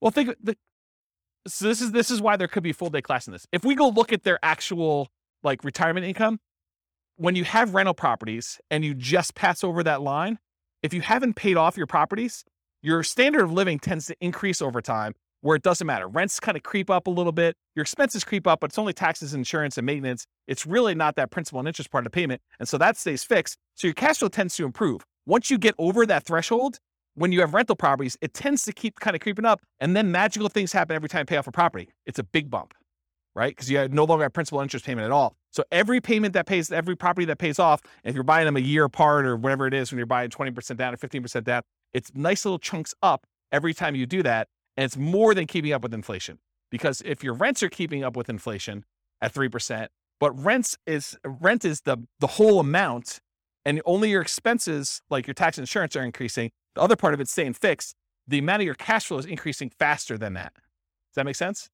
Yeah. So this is why we could dig in. I have charts on showing like all this great stuff. It's really, really cool. But yes, it doesn't matter. Once you get to the point, you're like, okay, Social Security is just a bonus. It's like if property values and rents went down and I just had enough to kind of creep over the line. If everything was paid off, I've got, just enough for that. Then Social Security becomes like an extra thing. But for the most part, it's a blip on the chart for most people. Yeah. Yeah. Age 43. For which one? 273? Yeah. So age 43. That's not bad. Not bad. All right. So this is 3 house hacks, 3 roommates. If you do 4 and you just invest in stocks, 304 months. If you buy the 15% down rentals, 293 months. If you buy the 20% down rentals, it's 285 months. And if you buy the 25% down, it's 273 months. Okay. Now what I did is I combined all just the house hacking ones, and I tried to group them so that you could just see visually how big they are. The numbers are all there, but it's going to be hard for you to read back there. But you could see this is the one where they are just investing in the stock market. This is the one where they're doing one roommate with 15% down, 20% and 25. And then this is 2 roommates, 3 roommates, and 4 roommates. The difference between 3 roommates and 4 roommates is not significant at all. It's actually the same. So it didn't matter.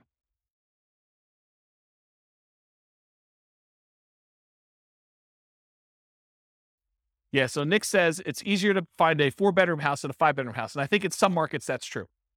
But you could find a 3-bedroom house with 2 rooms in the basement too, right? So you definitely can find 5-bedroom type units. Yeah. Yep. But you can see a steady decline for the most part as you do this. And as you go from 15% down to 25% down for these numbers. What I find interesting though is you get 4 roommates and you ignore you can ignore all the real estate stuff, still 304 months, which is pretty promising, right? Even better than doing some rental stuff with 2 roommates and stuff like that. A lot less work, right? Right. So you got to make it worthwhile. And again, it's these specific assumptions and their situation and their properties and everything else. You buy in a different market, the numbers could be very different. And there's another weird thing that's going on here is equity does not get calculated into this formula with my assumptions. Why? Because equity doesn't count to financial independence, right? You remember the formula for financial independence is all the passive income from annuities, Social Security, and pensions. So that's not any of those. Cash flow from properties, it's not really there, although it's kind of a weird function of that when you pay off a property. But then on the bottom part of it is that 4% safe withdrawal rate on any assets you have invested in the stock market, mutual funds, and everything else. It doesn't include equity because you don't do 4% safe withdrawal rate on equity.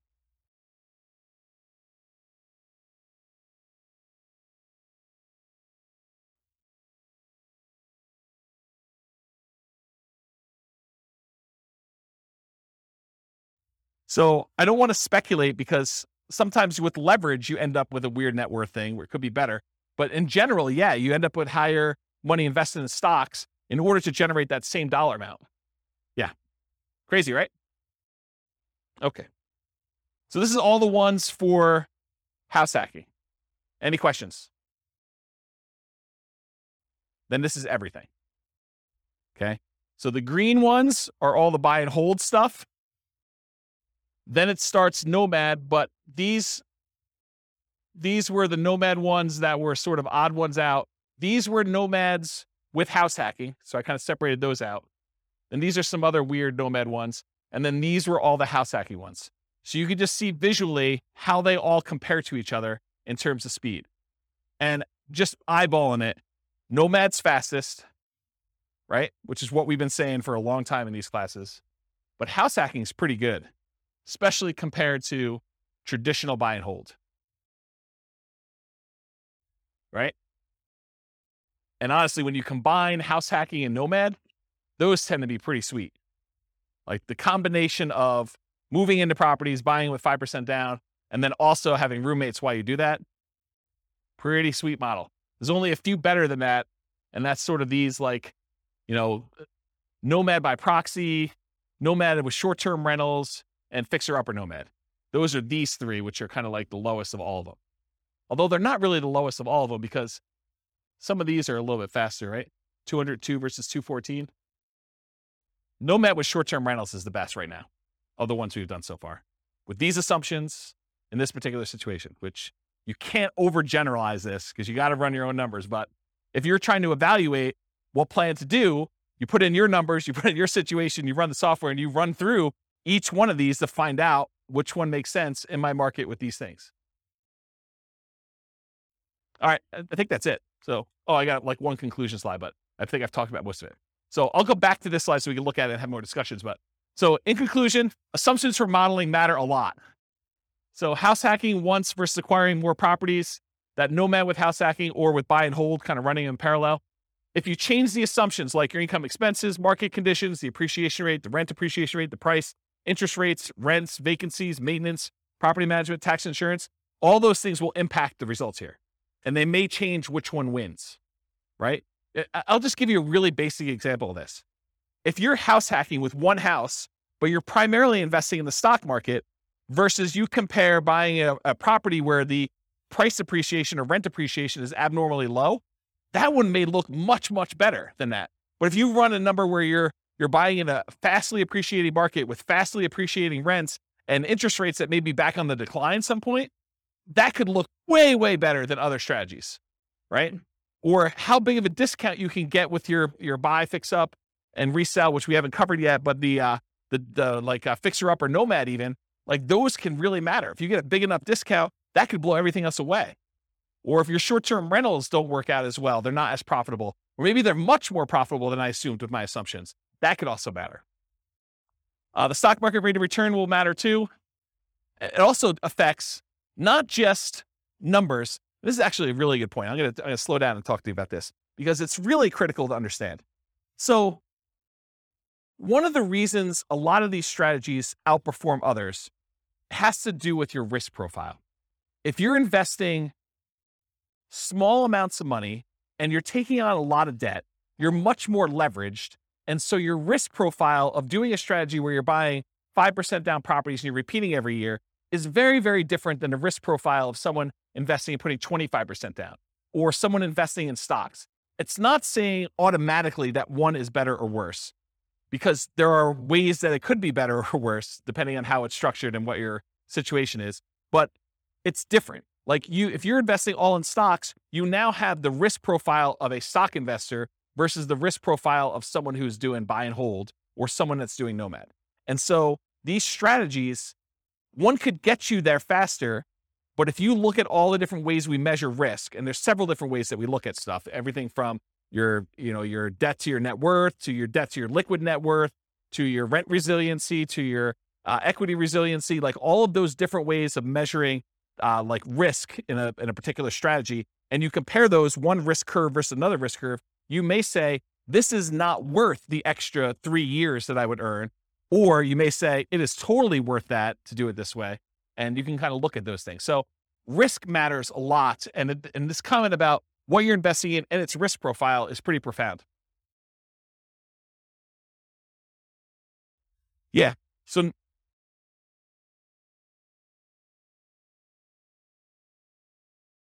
yeah.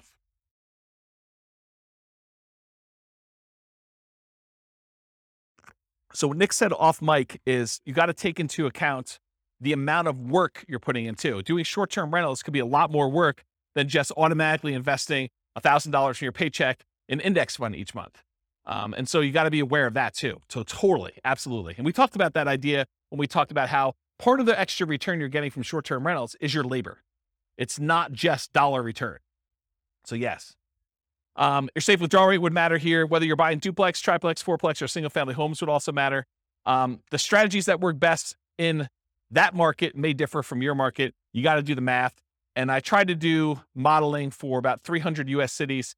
If you go to realestatefinancialplanner.com/model and just pick your city, I tried to do, and it's getting better. It's more like a late alpha kind of situation here. It's going to get a lot better over time. But the idea is that there'll be like 100 different scenarios all pre-done for you where you just copy it to your own account and just make changes to whatever you're doing.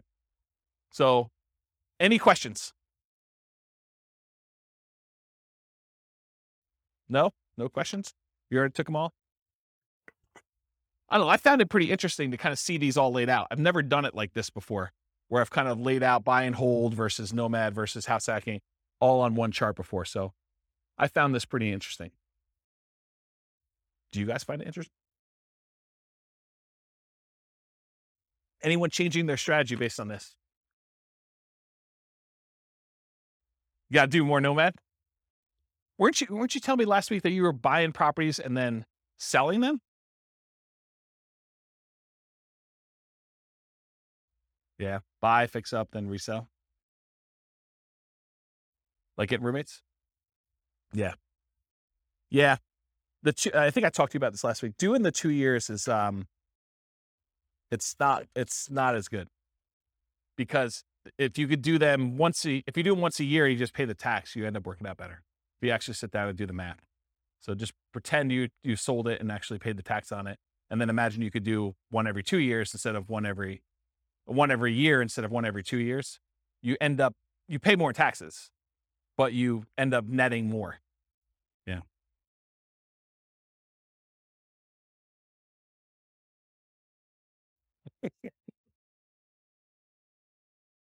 Yep.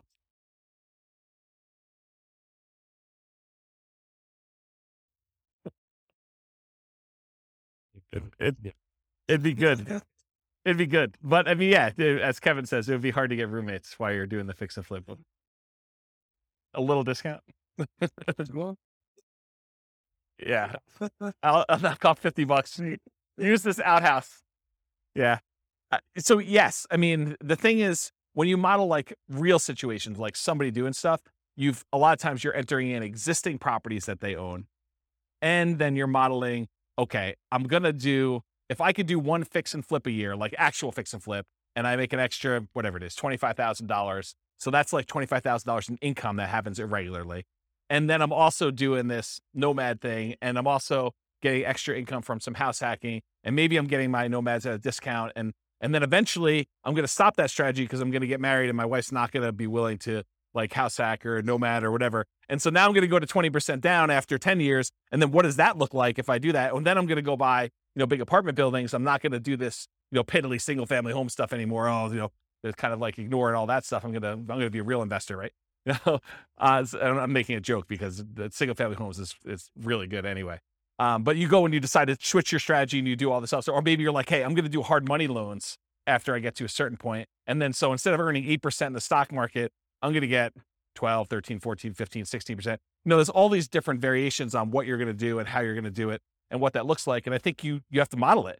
And then, like I said before about those risk profiles, then you're really comparing, well, if I do this strategy, my risk profile looks very different and I have different risk exposures than I have if I do just this one strategy or these two strategies, and timing works. And what happens, really what you want to know, this is getting way off topic.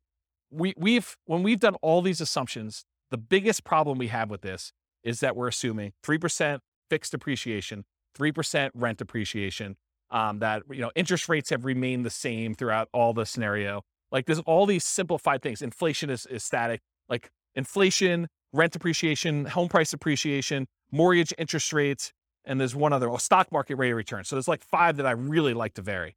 So if you do it differently, have you guys ever been to a financial planner where they do Monte Carlo analysis? They say, if you invest $500 a month in the stock market, you have an 86% chance of being financially independent by age 65. Like you've done it where they've done the 1,000 run Monte Carlo with the stock market, and you see all the little wiggly lines, and they show you your middle line and your kind of band of probability. Have you seen all this? Have you guys know what I'm talking about? So we do that with real estate. So instead of it being 3% fixed appreciation, I say, well, let's make it random. Let's make it so that on average it's 3%, but it could be negative 10. We could have a really bad year, or it could be positive. I don't know, where we see this last year, 18? So positive 18. So we can have this really wide range of what like home price appreciation is, and random rent appreciation, and random mortgage interest rates, and random stock market rates. And so we can have all of those being random. And then you tell me your strategy where you're like, okay, I want to buy a house every year as a nomad, and I want to get roommates.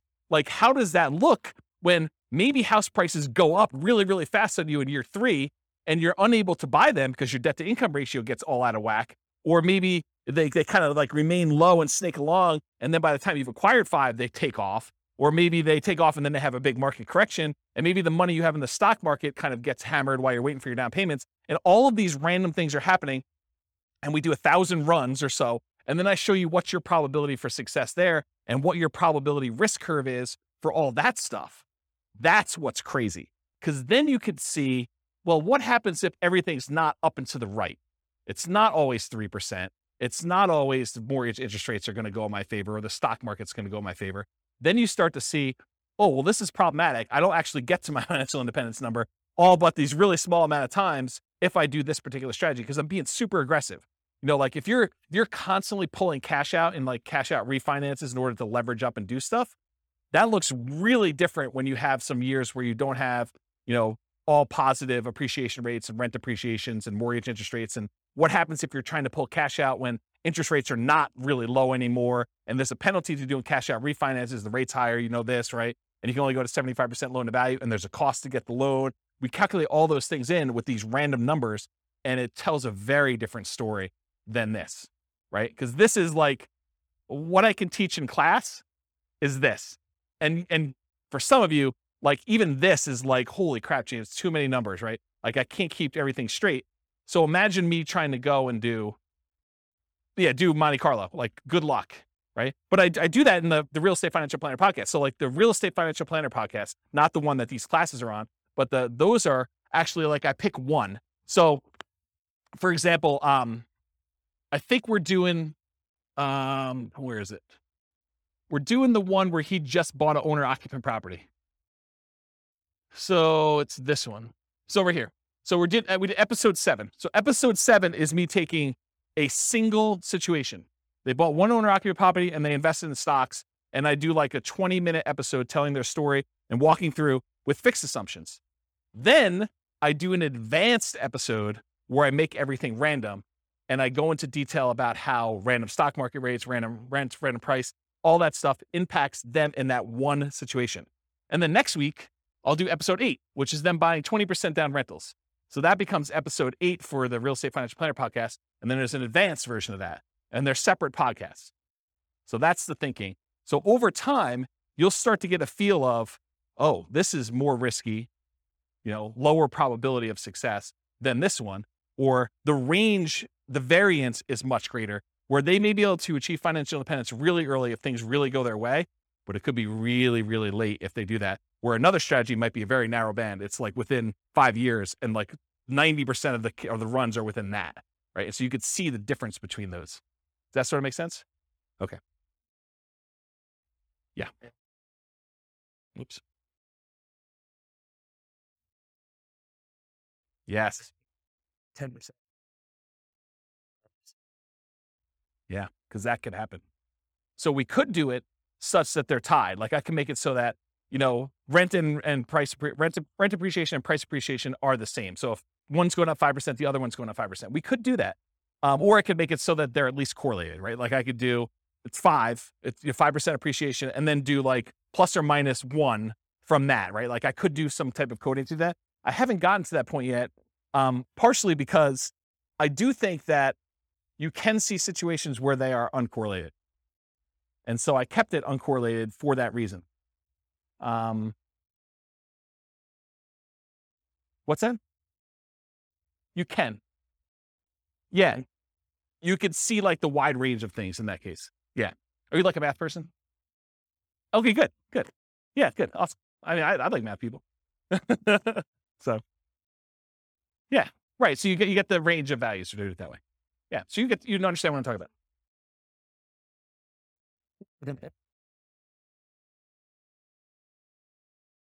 So I didn't program specifically in a pandemic, but I did do market corrections. And so what I did is I have another rule you can run where there's a random event. And during that random event, we have a precipitous drop of the stock market and a precipitous drop of prices and rents. And so you have like a event, you could set whatever the probability you want it to be, 1 in 100 months or 1 in 1,000 months, you set whatever it is. And then the actual range of what the drop is. So you could say it's, somewhere between 5 and 20 or 5 and 30 or 5 and 40, and that's a percent. And so it just drops the stock market completely by that amount, or property values by that amount, or whatever it is. And you could set those up as like one-off market correction drops. And that's an additional rule besides just the random things, which I haven't, I'm not even doing that in the advanced things because I haven't built it up to where I feel as though people can follow along. Eventually they'll get to the point where like, okay, this is old hat, James, you're doing random every time. Like, oh, no. There's a lot more. So, yeah. Pandemic button. Yeah. Yes, that's right. That's right. Yes. So you could put your own stuff in there, right? And yeah. Yeah. You look at your own charts. So we have a whole chart for rent resiliency, and I've yet to build the equity resiliency chart, but that's going to be built before the next class, for the class that I teach on that. But yes, so you go look at the curve, and then you look at the curve compared to another scenario. So you build out your whole scenario. This is my plan. Then you make a copy, and then you modify the copy so that the copy becomes, okay, instead of doing this, change this and change this and change this. And then you could plot the charts over each other to see, oh, here's my cash flow, here's my net worth, here's my rent resiliency chart, here's my debt to net worth, here's my debt to my liquid balance, all my account balance stuff, here's my number of reserves that I have in cash. Here is, here's my time to financial independence, here's my time to, my ideal financial independence, here's my time to 2 times my ideal financial independence. So you can look at all of these different metrics and compare them. And it's not, you can't, just like we saw here, you can't just look at one number and see, right? There's so much more going on beyond these numbers that it's hard for you to understand, because some of these you might get to financial independence, but then your standard of living, you got to hug that financial independence number. You got to hug $5,000 a month, inflation adjusted. Otherwise, it's going to be ugly. And then other ones, like you're blowing through $5,000 a month. You're $5,000 a month going toward $20,000 a month, because your rents on all your properties once they're paid off is very different than the rents, than just investing in stocks as an example. And so there's more to it than just number, right? We kind of focus in on this as a simplistic tool just for teaching, but it's nuanced. Everything is nuanced, right? Like you talk about somebody in your job, they're like, oh, so you do this in your job. You sit down and you plug in numbers on your spreadsheet all day and that's what you do. Well, sort of. Maybe a little bit more than that, right? Like it's like there's more to it than what you first see. So I don't know. That's how I think about it. All right. Any questions? All right. Thank you all for coming. I appreciate it. I will see you all next week for whatever we're doing. With home prices up, mortgage interest rates up, and rents up but not quite enough to counteract the higher prices and interest rates, cash flow on rental properties in Boston is harder than ever. Book a call with the Real Estate Financial Planner to apply our proprietary 88 strategies to improve cash flow on your rentals. See the show notes for a link to schedule your call and improve your cash flow today. If you're a real estate agent, lender, or professional in Boston that wants to help our real estate investor listeners, consider reaching out to learn about collaboration opportunities with this podcast. We'd love to add more value to our listeners by having you assist our investors buy, sell, and finance their real estate investments. See the show notes to schedule a call to discuss collaboration opportunities.